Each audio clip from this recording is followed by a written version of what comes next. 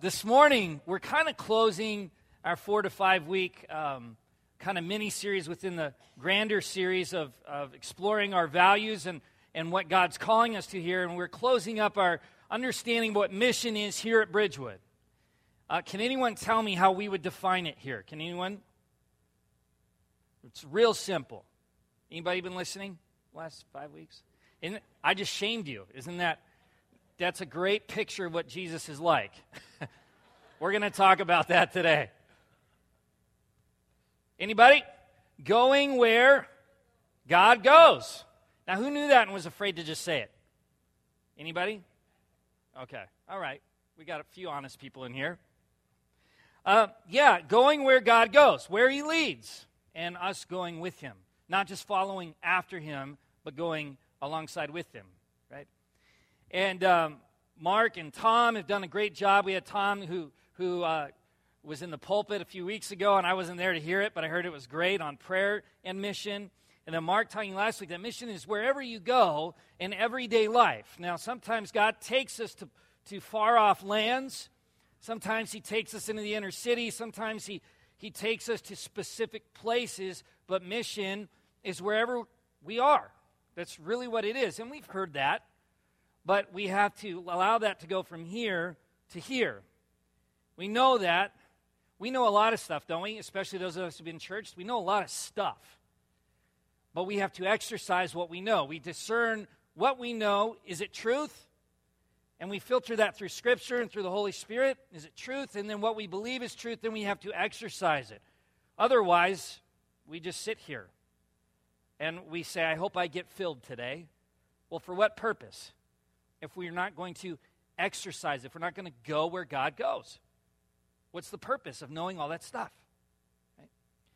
And so, today what we want to talk about to bring this kind of in perspective is I want to give you an exercise right now. I want you to close your eyes, if you will, for a moment. And if you're better at visualizing with your eyes open, you can do that too. But whatever you posture yourself in whatever way you need to in order to focus and picture something in your mind. I want you to this is just for you, to think about how you picture God. What does He look like to you? And I don't mean just physically, but what you know in Scripture, this, that, how you relate to Him. What picture do you have of Him? And when you get that, I want you to hold on to that. I want you to think about that a little bit as we talk today. So, what does He look like to you? It can be a variety of things. But how do you relate to Him? How do you function? Okay. You got it? I'll assume yes. Keep thinking about it. But we all have our own picture of what God is like. Now, we go through the Scriptures. We hear a lot of the same stuff, right? We're going to go through some Scriptures today, and you're going to hear the same thing. But how you relate to God may be different. It's not going to be the same for everybody because our experiences shape how we see God. For good or for bad, it does. Has anyone experienced that? I grew up thinking God was going to be really disappointed in me, and not so much a disciplinarian, but disappointment. He was going to be disappointed in me if I wasn't a rule follower, if I didn't impress Him in some way. So for me personally, I always tried to fit in. I tried to, I was a people pleaser, still am. I fight that today, right? You don't want to let anyone down because you're afraid to be a what? Disappointment.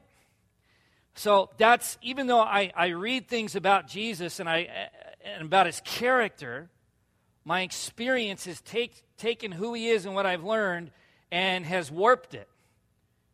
And so now I put my own fears, I put my own experiences upon Jesus, and I add that to who He is, and then that's how I relate to Him. So when I do stuff in the past, when I've done stuff for the kingdom, it was not even so much for the people and for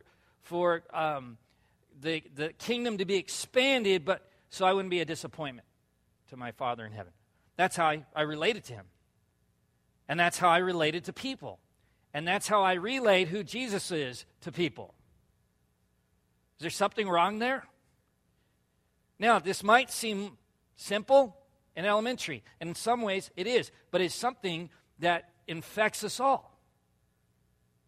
Because how we relate to him is depicted on our picture of him. And so, what pictures do we take of him? And that picture changes as experiences happen. Again, for good or for bad. In my life, when I got diabetes, my picture of him changed. This time for the better. A God who does hear me, a God who does listen to me. Because I asked for certain things, and he allowed certain things to happen so I could get a clearer picture of who he was. But there are a lot of them out there. And some of the big pictures that we see with Jesus, now we can get it going. We'll go to this one, right? Jesus the hippie. Wow. Kind of this wussy Jesus who's just all about peace and harmony. And has anyone ever known someone that would describe him that way or lives in him that way? Yeah, I know a lot of people that do. There's this, they take Jesus and they kind of take his authority away and just see him as this peaceful teacher instead of the God of the universe. And so you've got this, boom. And I tell you, it was kind of fun looking at pictures for this. Right? You see all kinds of, which just confirms, if there's a multiple pictures of the same topic, you know people are thinking about this. Whether for fun or serious, and that's what's interesting about that the Lord has taught me about is so many people, whether Christian or not, have all these different views and pictures of God. This is one of them. The next one, Jesus is my homeboy, right? We've seen this. Who's seen this before? Anybody who's heard this before, right? And he's my BFF. I had a pastor friend of mine who said, go drink to your heart's content, go smoke cigars, do all that, because Jesus would do it with you because he's your homeboy. Now, whether it's true or not, I don't know. I don't think so, but who knows? But the approach, the picture is this person's experiences are projected onto Jesus, which justifies their own behavior. That's their picture of Jesus. He's got to be like this. And so Jesus is my homeboy.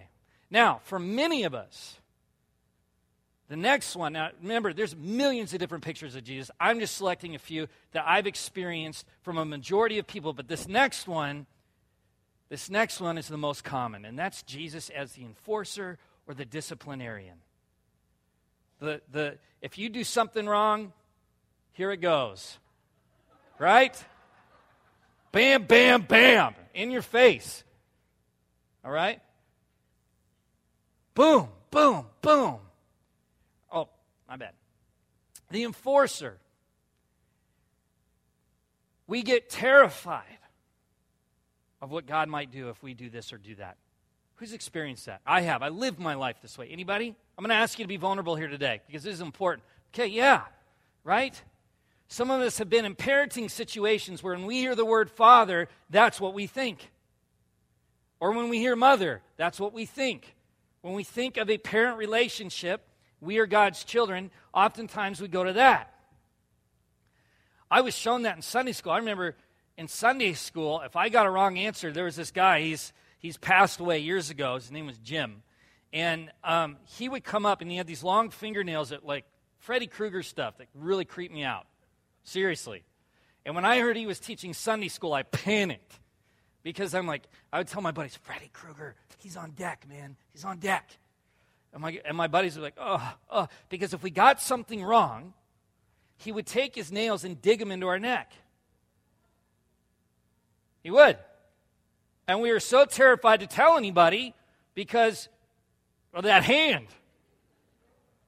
It's going to come and get us. I had nightmares about it. I did. And I remember at a young age, well, this guy represents God. God must what? Be like that. He must be this enforcer. But that's not who I read about. That's not who I've experienced in my own devotional time. But these are teachers. These are pastors. And see, that's another thing that we do. Another thing we do is we look at our leaders in our Christian church, and yes, they should be representatives of the character of Christ, but we can often be poor representations of who he is, and so now that's our picture. God must be like this. Well, the pastor has just shamed me, kind of like I did earlier in a joking way. It's kind of on accident. No, I'm just kidding. Okay? But like that in a serious sense, and people live with that. And it causes a divide. And we get to a point where I don't know if I want to serve this God. I don't know if I want to walk with this God. Because when we talk about mission, you're walking with God. So what God are you walking with? What picture of God are you taking on mission with you? Is it the hippie God? Is it the Jesus your homeboy? Is it the enforcer or the disciplinarian? Or is it something else that doesn't quite reflect truly who he is? Because if we're going to go where he goes, that means he's going to lead you to people. Okay? He's going to lead you to people. Because he's in the people business. That's why we're here, is for relationship. And what comes out of your mouth is going to be based off on how you see God. What comes out of your actions is based off that picture of God that you hold in your mind and in your heart. And people are going to be affected by that.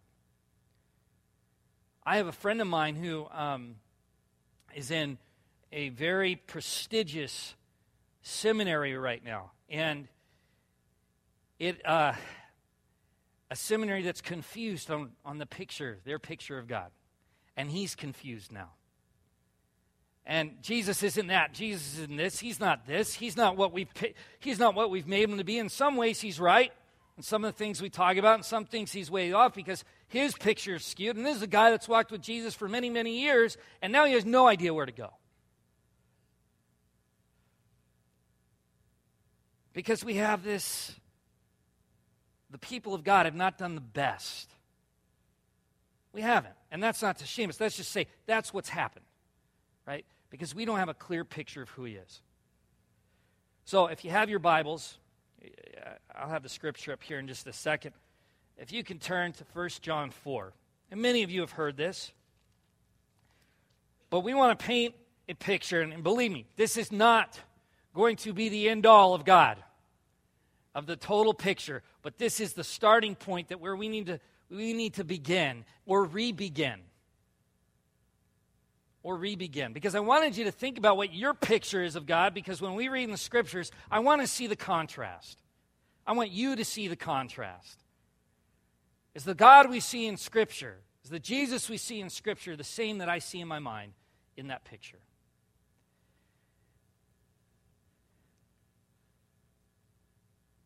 John 1:4, 7 through 10. Dear friends, let us love one another, for love comes from God. Everyone who loves has been born of God and knows God.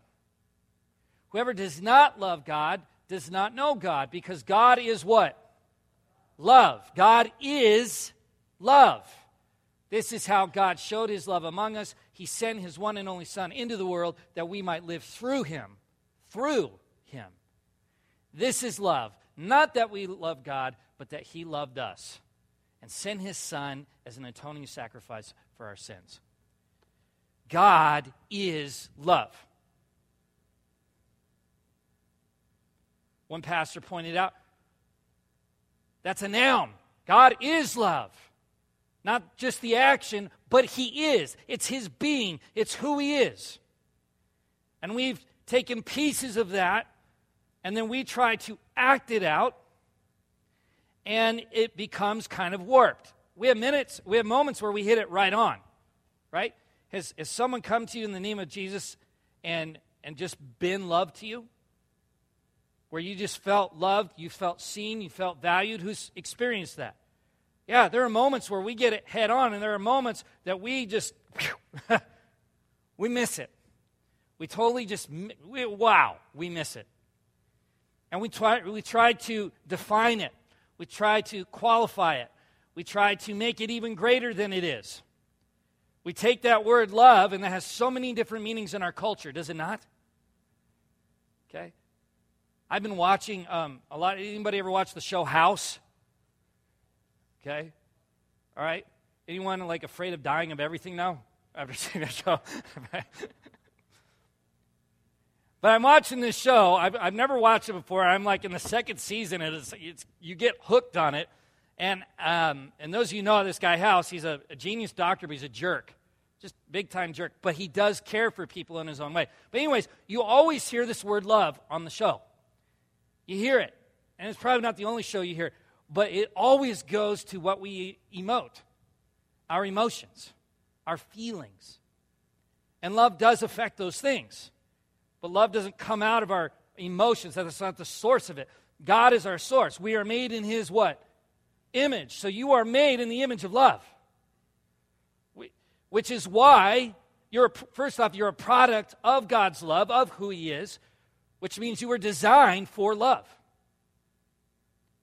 So that's before emotions come into the picture. Right? And it is such a huge word. And then we try to say, I love that person a lot. Have you ever heard that? Right?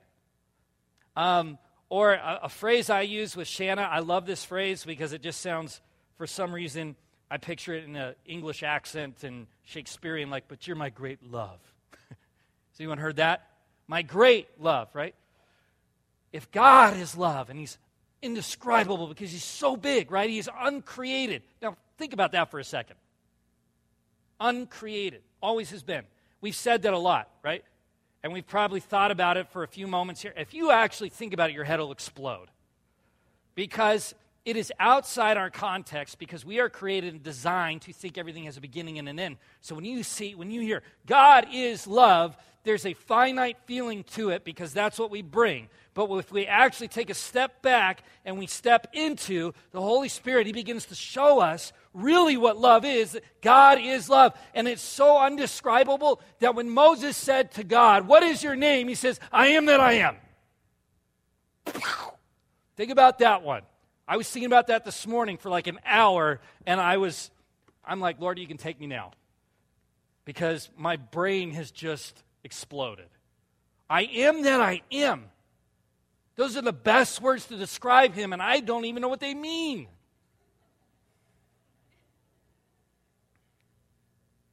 Right? I mean, can someone tell me what that means?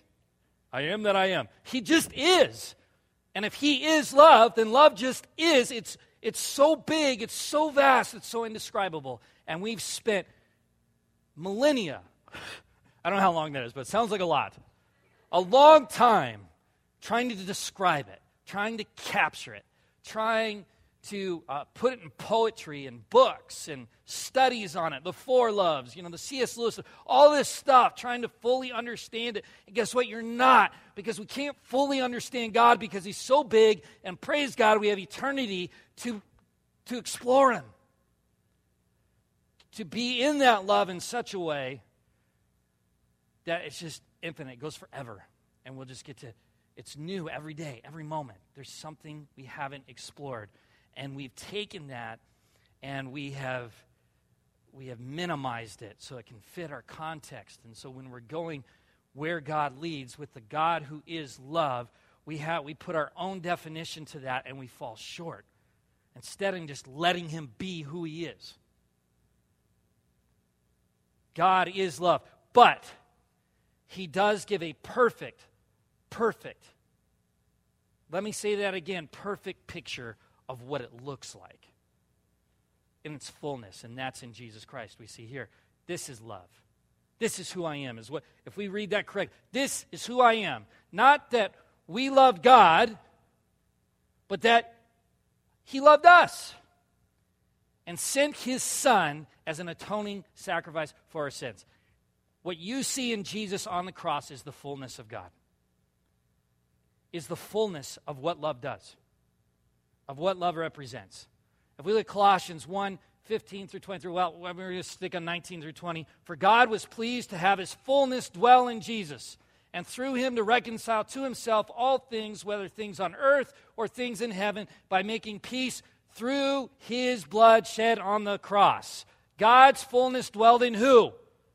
Jesus. Jesus is the fullness of God, love incarnate. So when we see Jesus, we see God.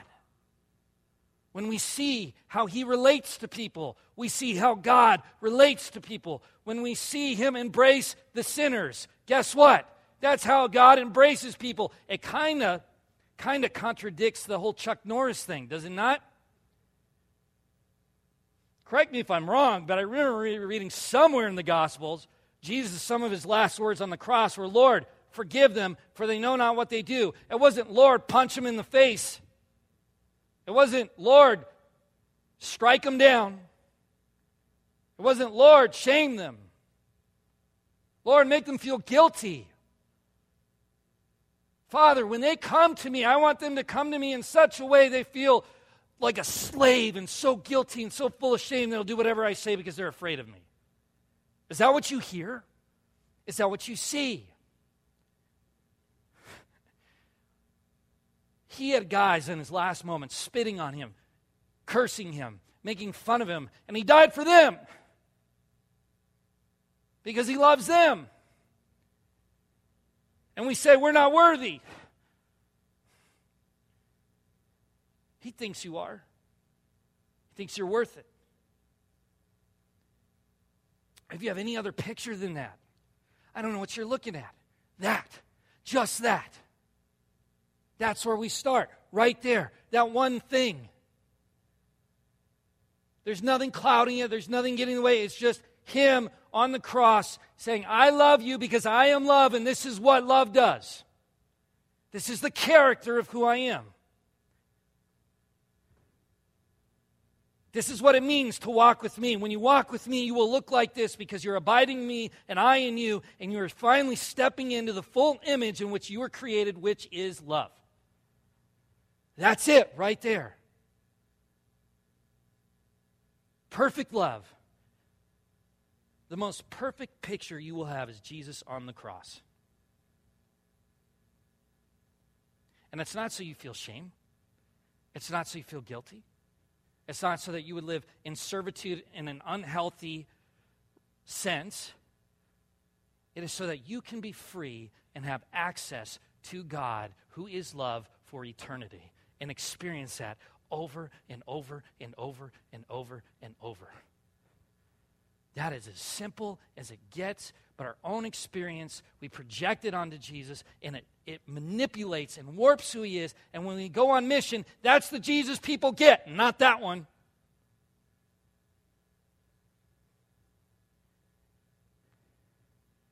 So, I'm a little fired up. I'm not angry. But the Lord's hit this with me because in my life, that's not the picture I've had. It's the picture I've known, but it's not the picture I carry. Because there are places in my life that need healing from God's love, in God's love. And we're all working on that. We all want that, don't we? There are places that we don't talk about. There are places we don't go because we are ashamed, because we are afraid. But that right there, that message right there says, let me in. Let me go there with you. Let me speak into that. That's why we have this whole soul care ministry. So that we can be free, so that we can see that picture and not something someone put on us because what they did to us when we were kids or what they said to us or what, all this other junk. Because unfortunately, we are supposed to be the representation of the image of God of who he is, and we've done a bad job at it. Historically. But yet God brings people that do it really well at the same time. And we see it. And then we have that contrast. And then we see the areas that God wants to go in our hearts and our minds and our spirits and clean it up so we can see him as he is. Is what happened there sorrowful? Is it sad? It is in what he had to experience. It is in his loneliness, which actually happened before the cross. It happened in the garden. That was the most painful thing because he prayed, and guess what? For the first time in eternity, his Father didn't answer back. So it's not just this. The cross is not just the cross. It's the whole experience. From the garden to the resurrection, it's what we see. It's the whole experience of what he went through.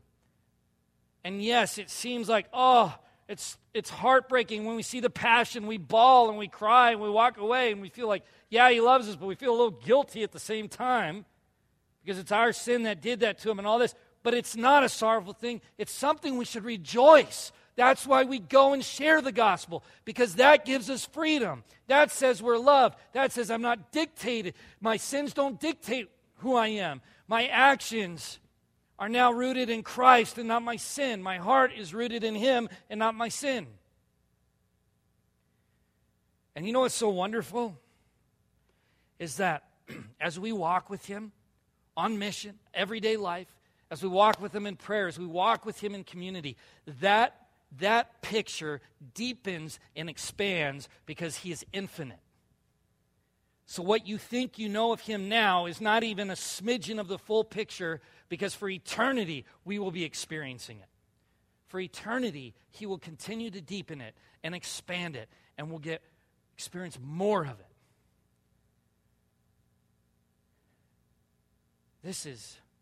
If we don't get this, we get so lost. We really do. We get so lost in wanting to feel useful and doing things for God.